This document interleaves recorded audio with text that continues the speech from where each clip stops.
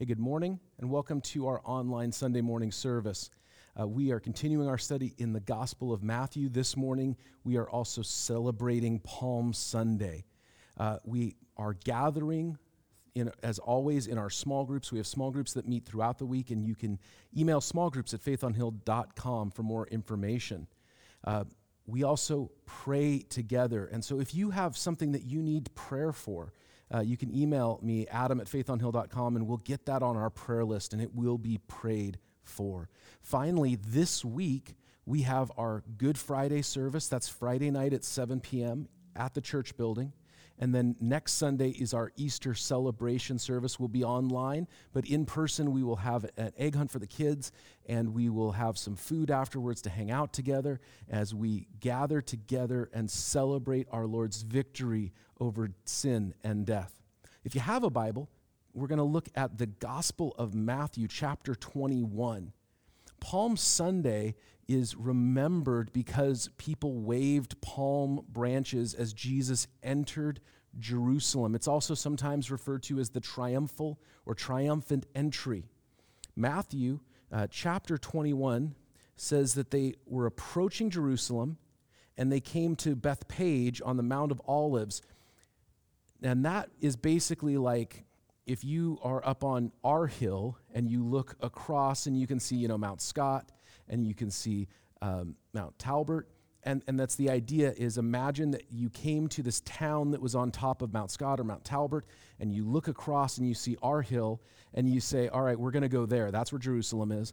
But while they're there, they have to do a few things before they go down and then go back up and enter into Jerusalem. So it says that Jesus sent two of his disciples, and he said to them, go to the village ahead of you, and at once you will find a donkey tied there with her colt by her. Untie them and bring them to me, and if anyone says anything to you, say that the Lord needs them, and he will send them right away. And this took place to fulfill what was spoken through the prophet, saying, say to the daughter Zion, which is another name, Zion's another name for Jerusalem. Say to daughter Jerusalem, see, your king comes to you, gentle and riding on a donkey, on a colt on the foal of a donkey. And that is from the writings of the prophet Zechariah, chapter 9, verse 9, written hundreds of years before Jesus was born. So what's going on is Jesus has come to Jerusalem. He is just on the other side of the valley, looking towards Jerusalem, and he sends two of his disciples ahead to get this colt, this unridden donkey, so that he might ride in. Now, when I think of triumphant heroes entering a city, kings coming to conquer, I don't think of somebody riding a donkey. I think of somebody riding a horse, a big horse, a stallion, a war horse. Yet he comes in gentle, humble. It says that the disciples went and did as Jesus had instructed them, and they brought the donkey and the colt and placed their cloaks on them for Jesus to sit on. And a very large crowd spread their cloaks on the road while others cut branches from the trees and spread them on the road. And that's where we get the palms from. They weren't just waving them in the air, although they were doing that, but they also cut them down, and they're making sort of a red carpet. Now, I don't think every square inch of road between Bethpage and Jerusalem was covered with cloaks and with palm branches, but it's happening enough to signify this welcoming in. We would think of it as a red carpet, but that's the idea that they were trying to get across. Verse 9 says that crowds went ahead of them, and those that followed shouted, Hosanna, Hosanna, Hosanna to the Son of David. Blessed is he who comes in the name of the Lord. Hosanna in the highest heaven. And that word Hosanna means save now. So they're shouting out, save us now, Son of David. Save us now is the shout of the heavens. And when Jesus entered Jerusalem, the whole city was stirred and asked, who is this? And the crowds answered, this is Jesus, the prophet from Nazareth in Galilee. This is God's word. The big idea today is declaring the King. Declaring the King. Somebody once told me that there are always multiple witnesses when it comes to testimony from God to people. That there is the witness of God himself. Maybe that's through the Bible. Maybe that's through a prophet. Maybe that's through some means like that. But there was always a witness from God himself. And then there is the witness of people. You see this, if you remember, if you were doing our 20-minute Bible study podcast when we were in the book of Exodus, and God made a covenant with the people of Israel, and he says, you will be the witnesses to future generations. You're going to tell your kids and your grandkids will say, my great-grandmother, my great-grandfather was there at the day, and they will tell their kids and grandkids, and they will be the witnesses of what God has done. So God met with his people. He brought testimony. The people who were there are witnesses to future generations. And then this third witness is the work of God's Spirit. Maybe it's through a miraculous sign. Maybe it's through some other work. But there are always multiple witnesses. And Jesus is coming and declaring himself King of Israel, declaring himself the Messiah, the Savior of Israel. And we see multiple witnesses testifying to Jesus' kingship. And the first is Jesus himself. You know, there are hundreds of prophecies concerning the coming Messiah. And some of them you can't choose to fulfill. The Messiah had to be born of the line of David. You can't choose who your parents are. The Messiah was to be born of a virgin. That's not something you can control. The Messiah needed to come from Bethlehem, but also come up out of Egypt. And all of those things happened before Jesus was even 4 or 5 years old.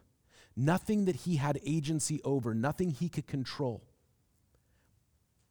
But here, he takes this proactive step and says, I am going to declare myself Messiah, because the prophets had said the Messiah will enter Jerusalem, and one of the marks of the Messiah, the coming king, is that he comes in riding on a donkey. So Jesus says, I'm not going to walk in. He's come to Jerusalem before. He's walked in before. He says, this time I am coming and I am riding in humility and gentleness on a donkey. It's interesting that in Matthew chapter 8, verse 4, which we studied recently, Jesus healed a man of leprosy. And then he said, don't tell anyone what I've done. And we've talked about this. The reason why he said that was because that he was trying to keep his ability to go into a city and minister.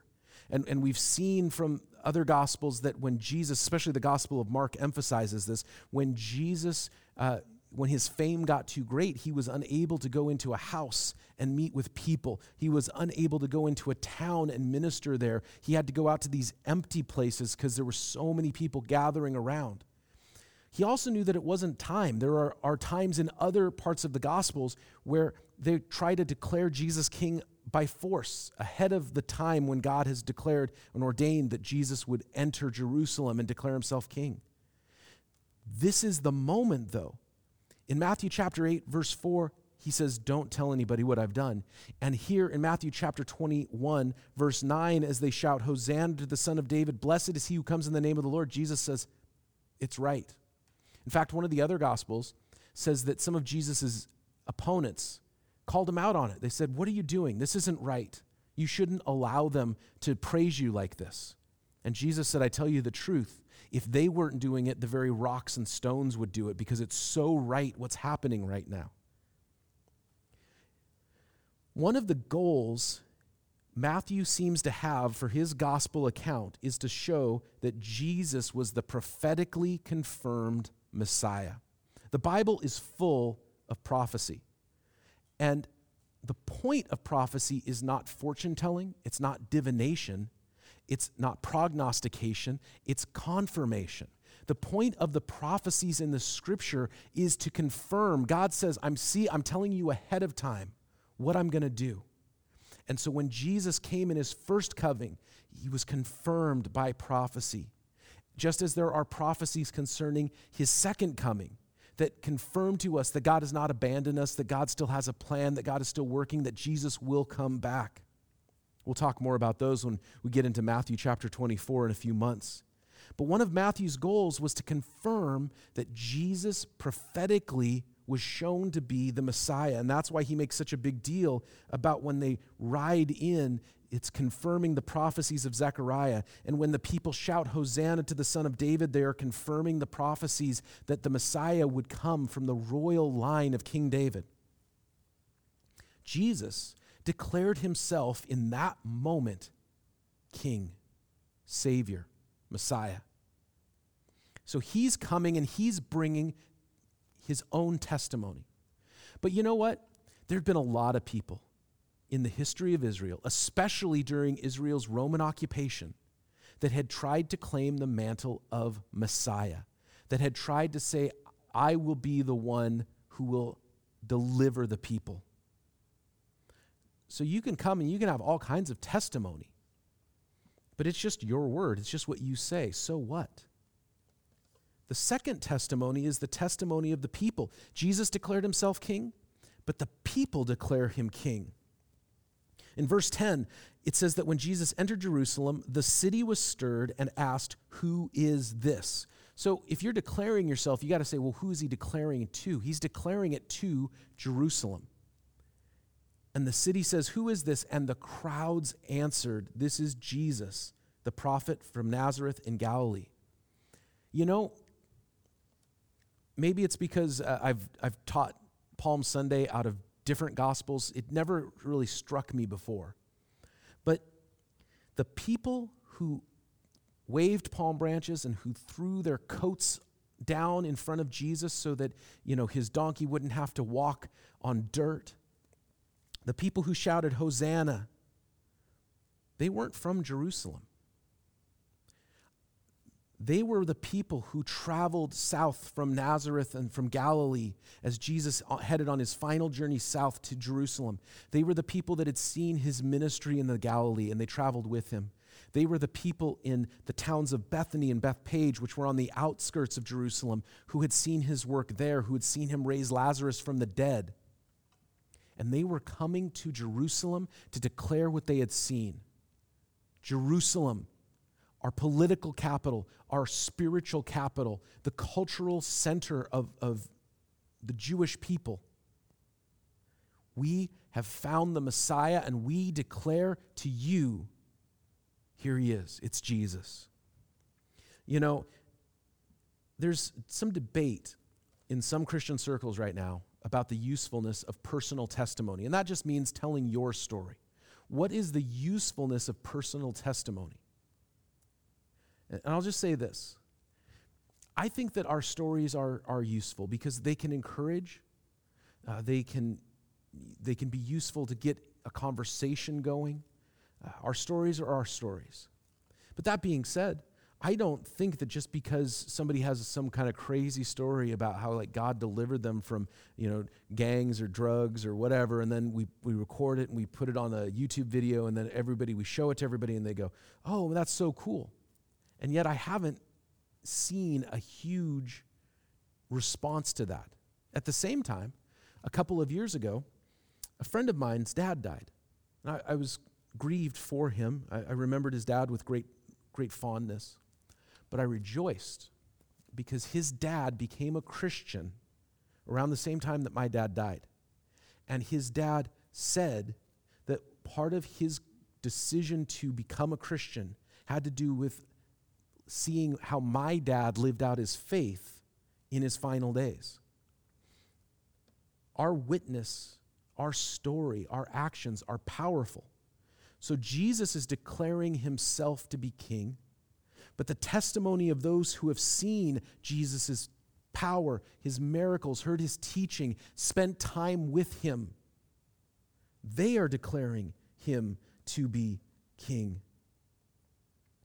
His closest followers, those who were right with him, said, yeah, we believe that he is the Messiah.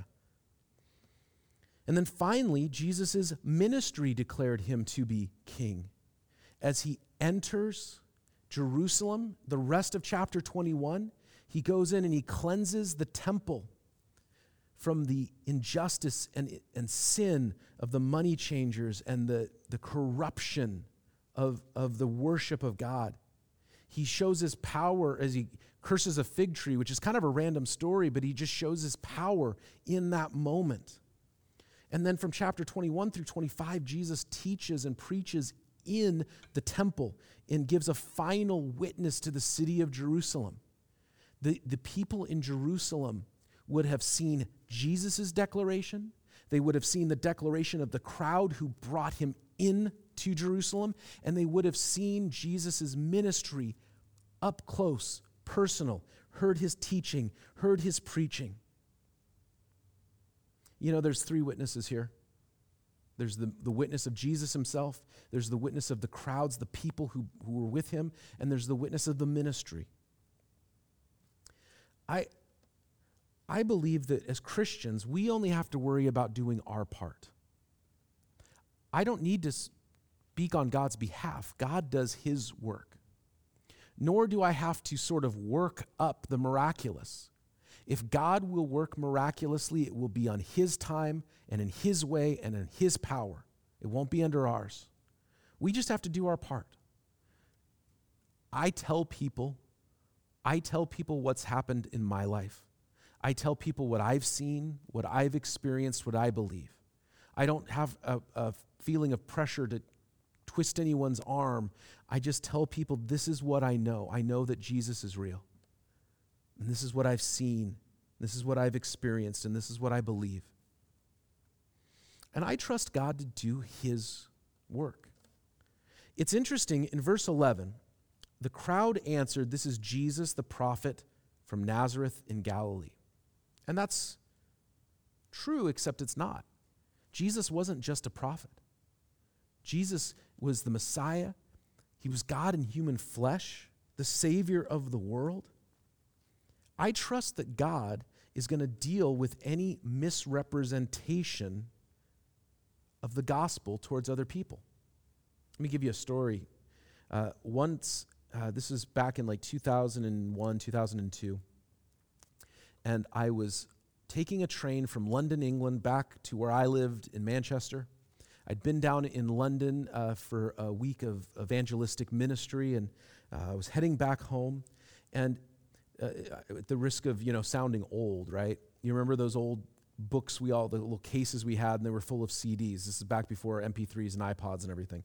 And so, we had like the big book you would zip open, and they would have like all of your CDs, and we had our little travel book that we had, and that was for, trips and stuff. So I had my little travel book of CDs open, and anyway, so I get on the train, and this gal about my age is sitting across from me on the train, and she asked what I was, she saw me flipping through my CD book, and she recognized one of the CDs. And she said, it was a band called Death Cab for Cutie that's still around. And she said, "Oh, do you know who they are?" Because back then, nobody knew who they were. And I said, "Yeah, I'm." And then she goes, "Oh, wait, are you American?" I was like, "Yeah, I'm from America." Like, "What are you doing here?" And so we had this conversation because I knew about this band that she had literally just heard about a week before. And then she found out that I'm from Seattle. That's where Death Cab for Cutie is from. That's how come I know who they are, because they're from Seattle. And so we started this conversation. And then naturally she says, "What are you doing in England?" And I said, "Well, I'm a youth pastor at a church in Manchester." And we started talking, and I found out that as she had walked into the train station, she had come across one of those Turner Burn preachers that they always have a megaphone and a big sign, and the Bible verses on the big sign are always in old King James English, right? And she had gotten a really terrible representation of the Christian faith. And I began to explain to her. I said, I'm sorry that you had that bad experience. I'm going to hope in my heart that the person that you interacted with was just misguided but well-intentioned. And then I began to explain the gospel to her. And I trust that God will work on that it wasn't just an isolated case, that there have been people that have had the gospel misrepresented, and then God puts you or me in their path, and we have the ability to explain things. It reminds me of the Ethiopian eunuch. He was on his way back from Jerusalem, and he's reading the prophet Isaiah, and he didn't understand any of it. And then God puts this guy named Philip in his path, and Philip says, "Hey, do you understand what you're reading?" And he says, "Nope." And he's like, Can I explain it to you?" God's going to do his work. He's going to declare Jesus as king. He's going to declare Jesus as Messiah. He will declare Jesus as God the Son who has paid the price for sin and death through his work on the cross. And we're part of that work. And I trust that God will deal with any misrepresentations of the gospel. And I pray that God will clarify the gospel within me so that I won't have a misrepresentation for someone else, but I will be part of declaring Jesus the true King in as clear a way as possible. Every Christian can only do the work God's called them to do, and we can only share what we have known. But as the gospel is shared, all people have an obligation to respond. The people in Jerusalem had to make a choice. And in the end, they crucified Jesus. In the end, they chose Barabbas, a thief and a murderer, said, release him. They were given the choice. Do you want me to release Barabbas or release Jesus? And they said, give us Barabbas. Everyone has to make a choice. Everyone has to respond. The good news of the Christian faith is that forgiveness, mercy, salvation is open to all people. But you have to respond in faith to what Jesus has done on the cross and what Jesus will do in your life. Surrender to the lordship of Jesus Christ. All of us receive the witness. All of us are invited by the work of God, the Holy Spirit. Come, consider Jesus. All of us have to respond. And if that's you, if you want to respond and say yes to Jesus, then wherever you're at, cry out to God. And we would love to explain things more fully and answer any questions. And even if you've been far, if you responded in the past, but you've been far away, and there's a lot of folks that are wandering right now, it's never too late. It's never too late to come back. You know, just a few days after this, Jesus' closest friends abandoned him on Good Friday. One of his closest followers denied that he even knew him, cursed someone out who suggested that he was a friend of Jesus.